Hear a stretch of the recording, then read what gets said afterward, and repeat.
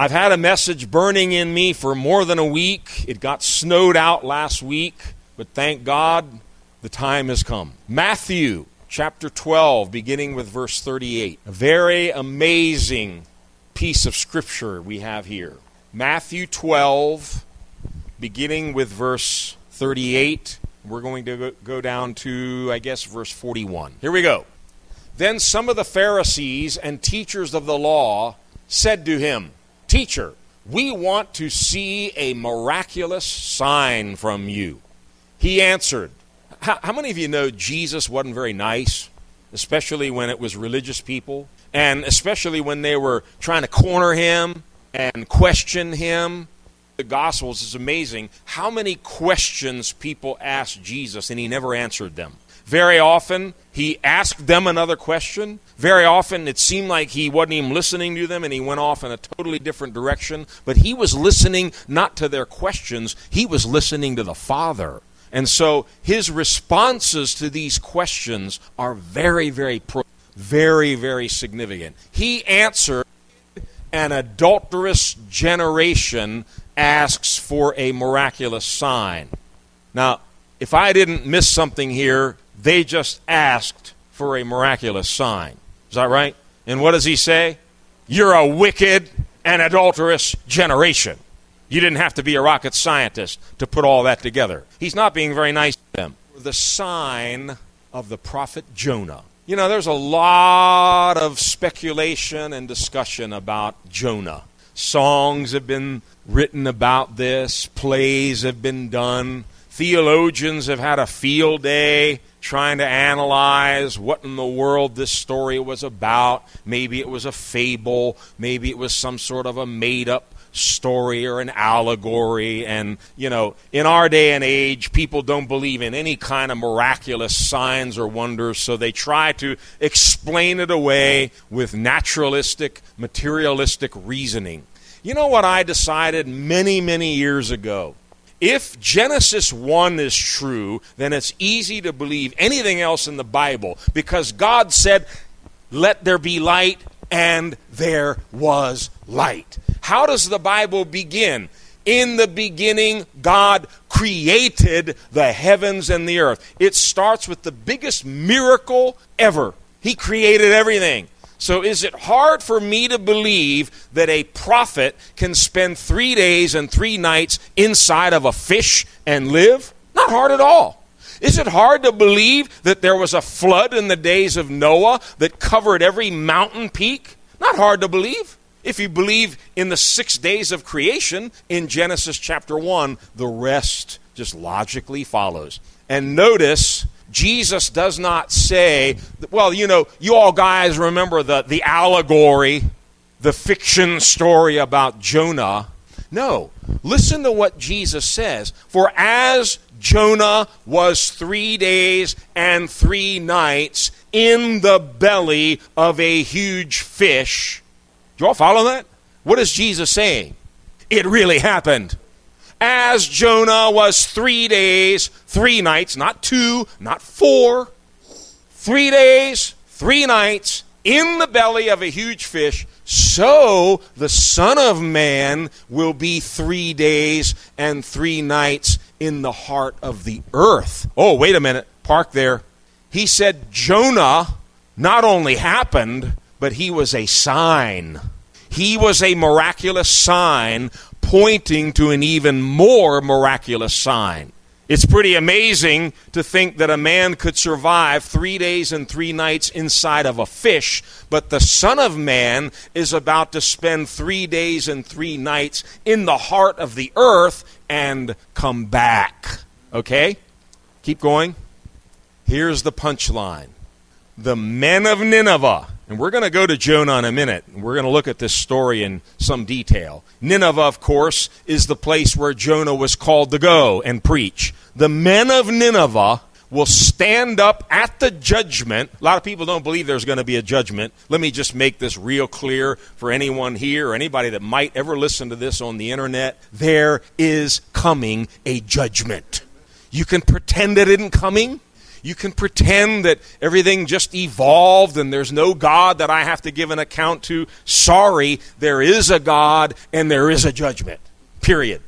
The men of Nineveh will stand up at the judgment with this generation and condemn it. For they, the people of Nineveh, they repented at the preaching of Jonah, and now one greater than Jonah is here. Pay close attention to what's going on here. Jesus is surrounded by Jewish people. He's surrounded by religious leaders of the Jews. These are the chosen ones of God. These are the lineage of Abraham. These are the ones that know God, the ones that have had visions and dreams of God. This is the chosen people. Jesus is telling them the heathens, the pagans from Nineveh are going to stand up in the judgment and condemn you. You religious people, because you have your Bibles, you have your Word of God, you have your Sunday school teachings, you've got all of that, but they had none of that. But when they heard the preaching of Jonah, they responded, they repented. Wow. Well, if you're not a real good Bible student, just reading that should pique your interest enough to find out where the book of Jonah is in the Bible. And I would at least be asking one question. What did Jonah tell them? What was his preaching? He must have been a pretty good preacher because they repented at the preaching of Jonah. Maybe Jesus' preaching wasn't good enough. Maybe our preaching isn't good enough. What did Jonah have to say? Well, we need to get some background, so I'll give you a minute or so to find Jonah in your Bibles. It's easier on the computer. Jonah chapter 1. He has the sad lot of being assigned to the minor prophets, but minor only in the sense that their books are a lot shorter than the major prophets. It in no way minimizes the impact of their ministry or their lives, as we've just seen. Jonah was one of the clearest signs in the Old Testament of Jesus Christ and his resurrection. All right, here we go. Jonah 1:1. It just starts right off. The word of the Lord came to Jonah, son of Amittai. Doesn't tell us what seminary he went to. Doesn't tell us what Bible version he was reading. It just tells us he heard from the Lord. And you know what? After all is said and done, what matters most in your life and in my life is, are we hearing from the Lord? Do we have ears to hear the word of the Lord? He heard something. The word of the Lord came to him, saying, go to the great city of Nineveh and preach against it, because its wickedness has come up before me. Now stop there. Go to Nineveh. This wasn't a part of Israel. These were not Jewish people. Go to Nineveh and preach against it, because its wickedness has come up before me. Now God tells the prophet, where I'm sending you, this is a great city. And historians bear this out. And we can learn even a little bit more about Nineveh if you jump very quickly to chapter 3 and verse 3. We get some more details about this place. Jonah 3:3. Jonah obeyed the word of the Lord and went to Nineveh. Now Nineveh was a very important city. A visit required 3 days. And historians vary a little bit on this, but the estimates are it was about 50 or 60 miles around. And it took 3 days to travel just through the city. And we do find out at the very end of the book of Jonah that there were over 120,000 people living in this city. It's a big city. It's an important city. And the prophet Nahum, later on, he talks about all the gold, the silver, the wealth, and the treasures that were in Nineveh. So I think we can kind of put all this together and realize this was a booming metropolis. It was a very powerful, wealthy, but wicked city. And let me go back to chapter 1, verse 2 again. We live in a day and an age where people and nations, presidents, kings, leaders, they think either there is no God or he isn't really hearing me or watching what I'm doing. I got news for them. God has eyes. God has ears. God can see stuff. He sees into the darkness. He hears things that even the wiretappers can't hear. He sees it all. He hears it all. And what does it say? Its wickedness has come up before me. And we're sensing in these days a burden to pray specifically for this nation. As an American, I'm not preaching to you this morning as an American, but I happen to be someone who was born and raised in this country. I lived a number of years outside of it, but I'm back here. And having been here for over 60 years, I have watched the spiritual, the moral degradation and decay take place in a nation that was made great because of its love for God, because its leaders honored God, and so forth. And let me be very clear, the wickedness of America, just like the wickedness of many other nations in the world, it has come up before the Lord. 55 million babies have been murdered in this country in the name of abortion since Roe v. Wade became law. Can you even get that into your mind, into your heart? 55 million innocent lives that were supposed to live. God gave them life. God created them. What does Jeremiah 29:11 say? I know the plans I have for you. God had plans for those 55 million boys and girls. I have no doubt some of them were destined to be the scientists that would find the cure for cancer, Alzheimer's, and all these other diseases that are killing us off now. We killed them. We killed them. We need to take blame in some of these things. There's blood on the ground crying out to God. The wickedness has come up before him. And so Jonah is sent to preach against this city. You all know what happens. Verse 3, but Jonah ran. Now, over the years, I've heard many sermons on this.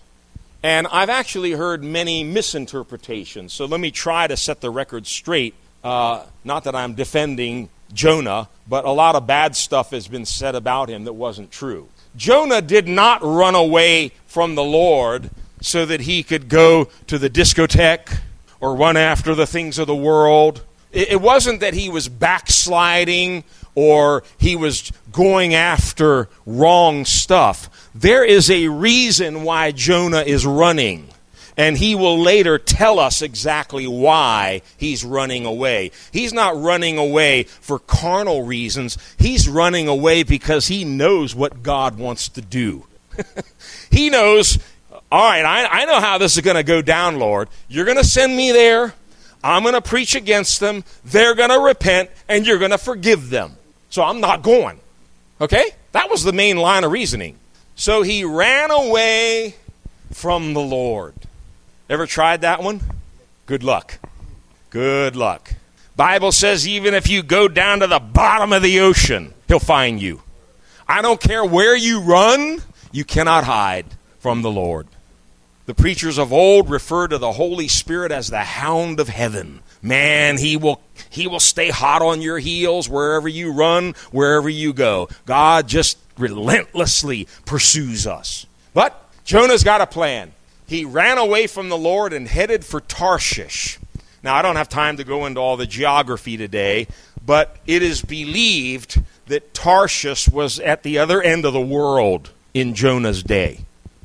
Many believe that it's somewhere in Spain, all the way at the other end of the Mediterranean Sea. Bottom line, Jonah wants to get as far away from his assignment as he possibly can. It'd be kind of like if God had called me to minister way down at the tip of South America in Argentina, and I said, you know what? I'm going to the North Pole. I'm going to get as far away from this as I can so that God can't use me, won't use me, and there won't be any problem. So he went down to Joppa. We heard about Joppa. You went there, right? Mm-hmm. Went down to Joppa, which is a nice seaport in Israel. Went down to Joppa, and it looks like God's really answering prayers for the prophet here. Everything's just working right out. He went down to Joppa, found a ship, bound for Tarshish. He had the money to pay the fare. After he paid the fare, he went aboard, and bam, they're on their way to Tarshish. Success. Plan executed. I'm on my way to Tarshish, fleeing from the Lord. And one of the themes that you follow throughout the book of Jonah, God provides. We all like that, right? God provides. Tell the person next to you, God provides. Tell the person next to you, God will provide all my needs. He will not provide all that I want. He will provide all that I need. God repeatedly in this story provides everything that Jonah needs. Guess what Jonah needs next? He needs a storm. How many of you know God can provide a storm? Oh yeah. Verse 4. Then the Lord sent a great wind on the sea, and such a violent storm arose that the ship threatened to break up. This is not the devil. This is not global warming. This is not climate change. The Lord sent a storm. Okay? Next verse. And the sailors were afraid. I want you to get this picture. All the sailors were afraid, and each cried out to his own God. And they threw the cargo into the sea to lighten the ship. But Jonah had gone below the deck, where he lay down and fell into a deep sleep. This guy's got peace. What's everybody worried about? He's having a nice, deep sleep. The captain went to Jonah and said, "How can you sleep? Get up and call on your God. Maybe he will take notice of us and we will not perish." Then the sailors said to each other, "Come, let us cast lots." We talked about this a couple weeks ago. You cast a lot. Who decides? God decides. They cast lots to find out who is responsible for this calamity. Oh my, it fell on Jonah. Just by coincidence. Interesting. Next verse. So they asked him, "Tell us, who is responsible for making all this trouble for us? What do you do? Where do you come from? What is your country? From what people are you?" They already knew the answers. He answered, "I am a Hebrew, and I worship the Lord, the God of heaven, who made the sea and the land." This terrified them, and they asked, "What have you done?" Look at this. They knew he was running away from the Lord because he had already told them so. Good job, Jonah. The sea was getting rougher and rougher, so they asked him, "What should we do to you to make the sea calm down for us?" Now, follow me here. Jonah, remember, is a sign of Christ. Not just the 3 days. That's not the only similarity in the story. "Pick me up and throw me into the sea," he replied, "and it will become calm. I know that it is my fault that this great storm has come upon you." Instead, the men did their best to row back to land, but they could not, for the sea grew even wilder than before. Who's making the sea wilder? Jehovah Jireh, the Lord who provides.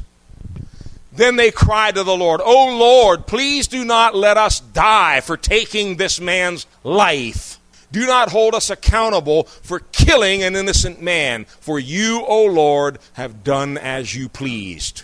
Then they took Jonah and threw him overboard, and the raging sea grew calm. Stop there. As far as they're concerned, they are killing Jonah.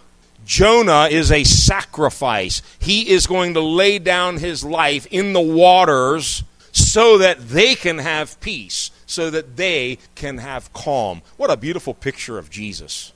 But notice, the reason Jonah said, "Throw me into the water," is he was bearing the blame. He says, "I'm the one at fault here. Let me bear this blame and take it into the water."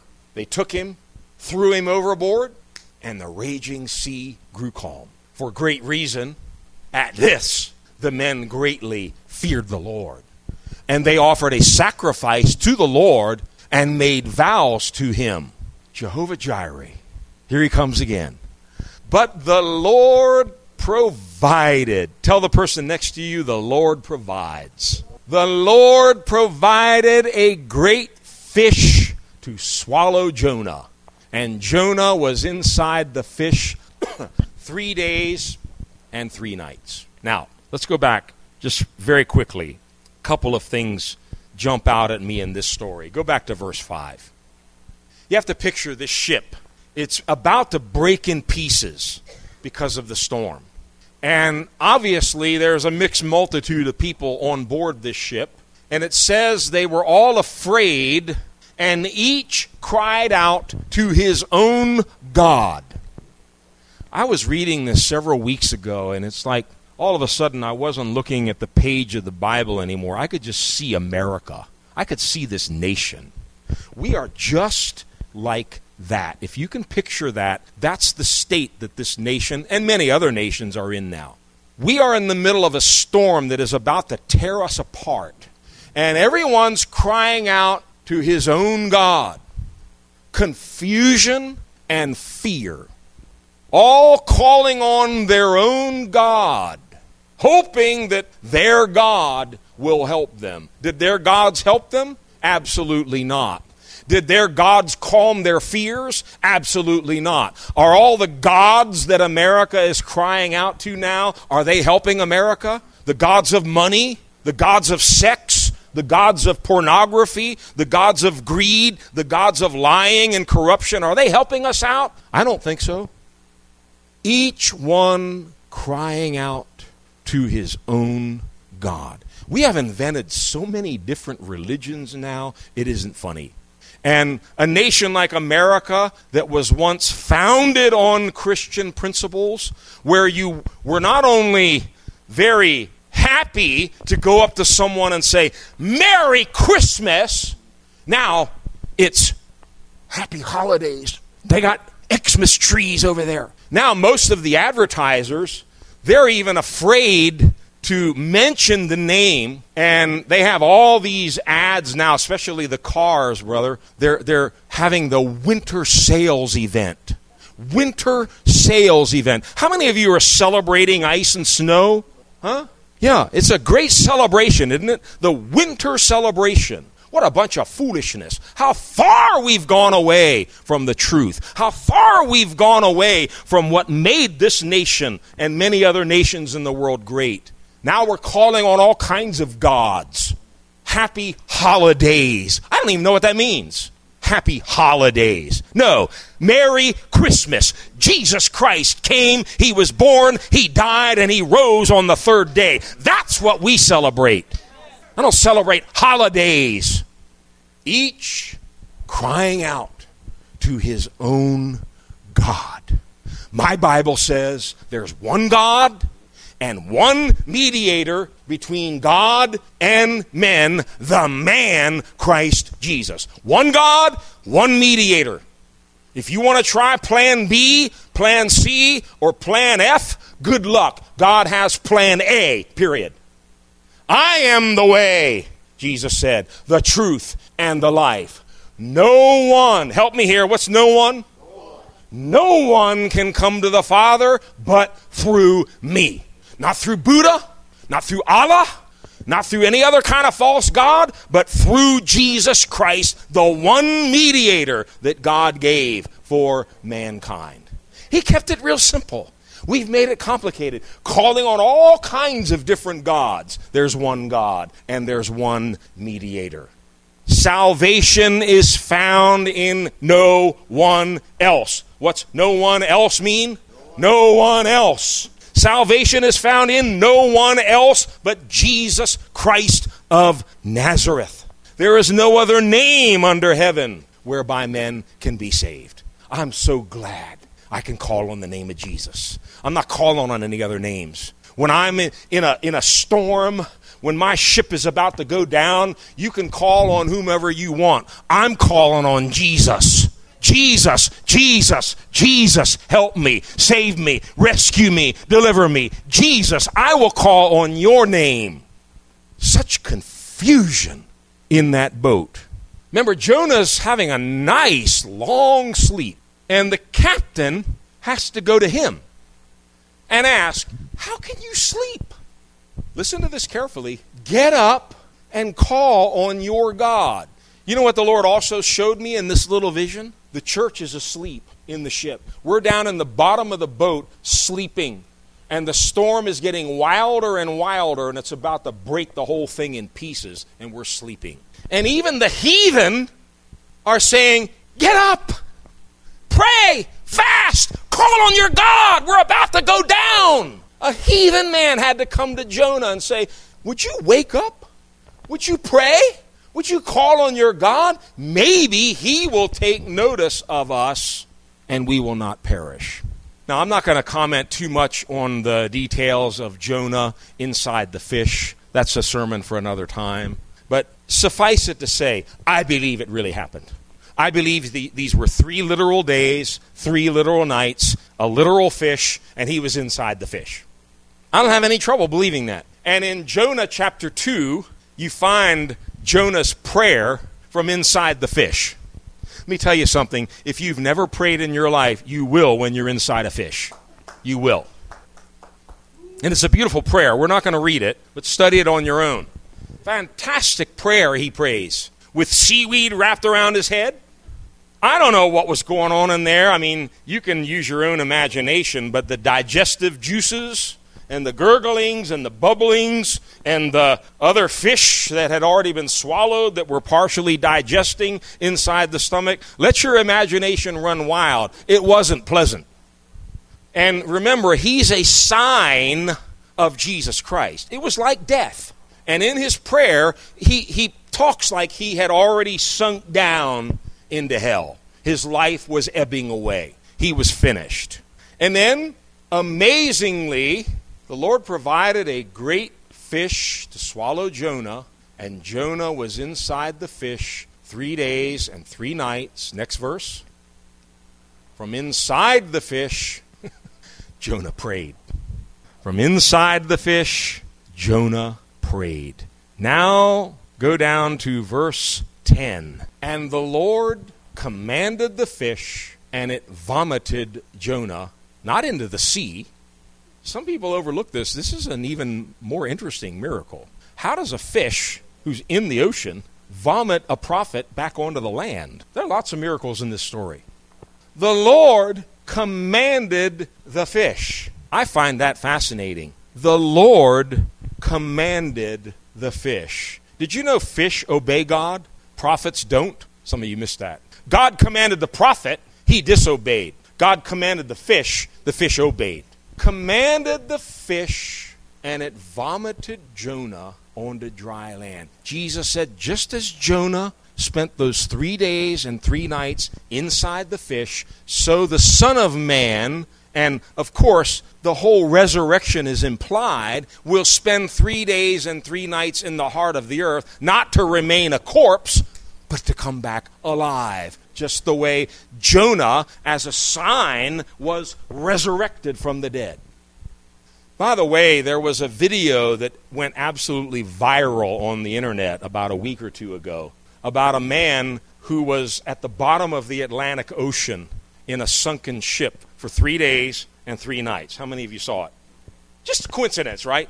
And I'm already working on this sermon, and then this thing hits me one day on the internet. Oh, a man at the bottom of the Atlantic, rescued after 3 days and 3 nights? I got to see this. If you didn't hear the story, basically what happened, a ship sank off the coast of Africa, and there were 12 crew members. 11 of them died, and this 12th man, he's a Nigerian man, he's a believer. And the ship literally sank all the way to the ocean floor, the Atlantic Ocean floor, okay? And the South Africans sent a team of divers in there to recover the dead bodies from the wreckage. That's all. They didn't even get to the ship until 3 days later. And these divers, they wear little cameras on their helmets. And that's why this thing really went crazy on the internet a couple weeks ago, because they finally released those videos from their little helmet cams. And you actually see this diver coming up in the water of this ship. And lo and behold, there's a little air pocket in one of the compartments, and there's a man in there alive. And the diver freaks out more than the man does. And he's up to his neck in very, very cold water. Remember, he hasn't been able to drink any fresh water for 3 days, 3 nights. And his eyes are like saucers, and the diver freaks out. And we come to find out for 3 days that man was praying, quoting scriptures, reciting psalms. The Lord will rescue me. The Lord will deliver me. Let me tell you something. The God of Jonah still lives. The God of Jonah still lives.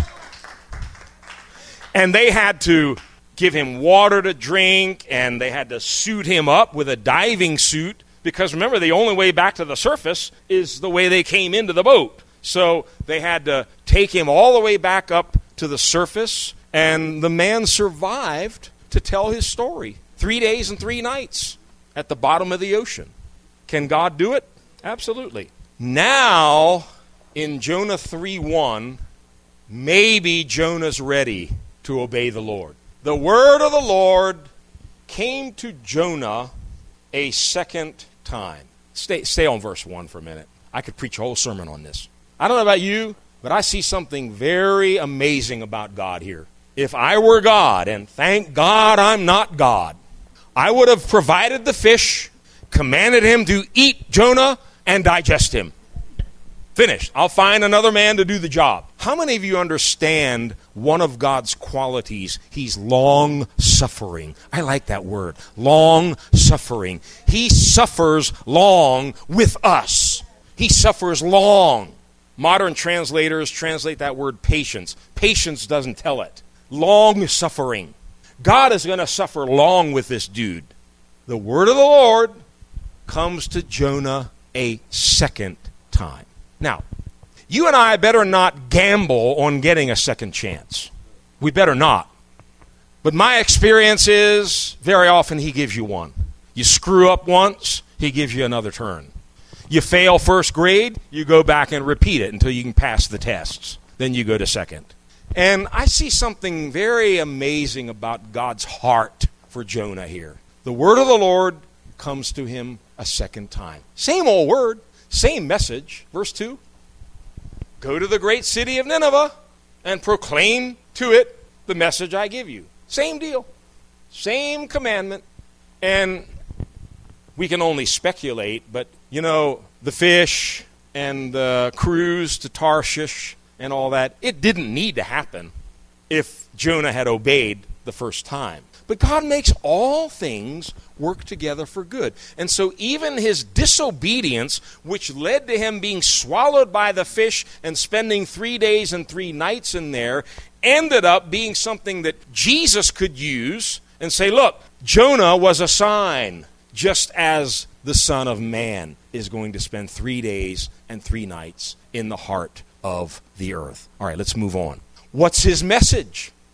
He obeyed the word of the Lord, went to Nineveh. Nineveh was a very important city. We've already read this. A visit required 3 days. All right, what's his message? On the first day, Jonah started into the city. Here's his message. This is all that's recorded in the Bible. This is all we know about what he preached. 40 more days and Nineveh will be overturned. Note a couple of things. There's no mention whatsoever about God. Maybe he mentioned it. I don't know. It's not recorded. He doesn't give them a 7-step plan to salvation. He doesn't tell them to fast or pray or even to repent. He just announces, man, you got 40 days left, period. Look at the next verse. This just jumped off the pages when I read it a few weeks ago. The Ninevites, what? Believed Jonah? Believed the message? No, believed God. Something supernatural seems to be going on here. Jonah says, dudes, you got 40 days left. They believed in God. Remember, Jesus said these are the people that are going to rise up in the last day and condemn all of us that know so much. If that's all they heard and they believed God, man, there's something special about these people. And you know what? It's so much easier to preach to heathen than to churched people. Oh yeah, very easy. I've had the privilege of speaking to people that have never heard about Jesus in their life. It's so easy. They're so interested. They're so amazed to hear the story. You get a hold of some churched person. Oh, no. I know all that. Can't believe that Bible. It's full of inaccuracies and errors. I can't believe any of that. They believed God. Remember, faith without works is what? Dead. Was their faith dead? They believed God and they went right to work. They declared a fast, and all of them, from the greatest to the least, put on sackcloth. That was always a sign of humbling themselves, of repentance before God. Who told them to do that? I don't know. Next verse. When the news reached the king of Nineveh, he rose from his throne, took off his royal robes, covered himself with sackcloth, and sat down in the dust. Then he issued a proclamation in Nineveh, by the decree of the king and his nobles, do not let any man or beast, herd or flock taste anything. Do not let them eat or drink. But let man and beast be covered with sackcloth. Follow this carefully. Let everyone what? Call urgently on their gods, on God,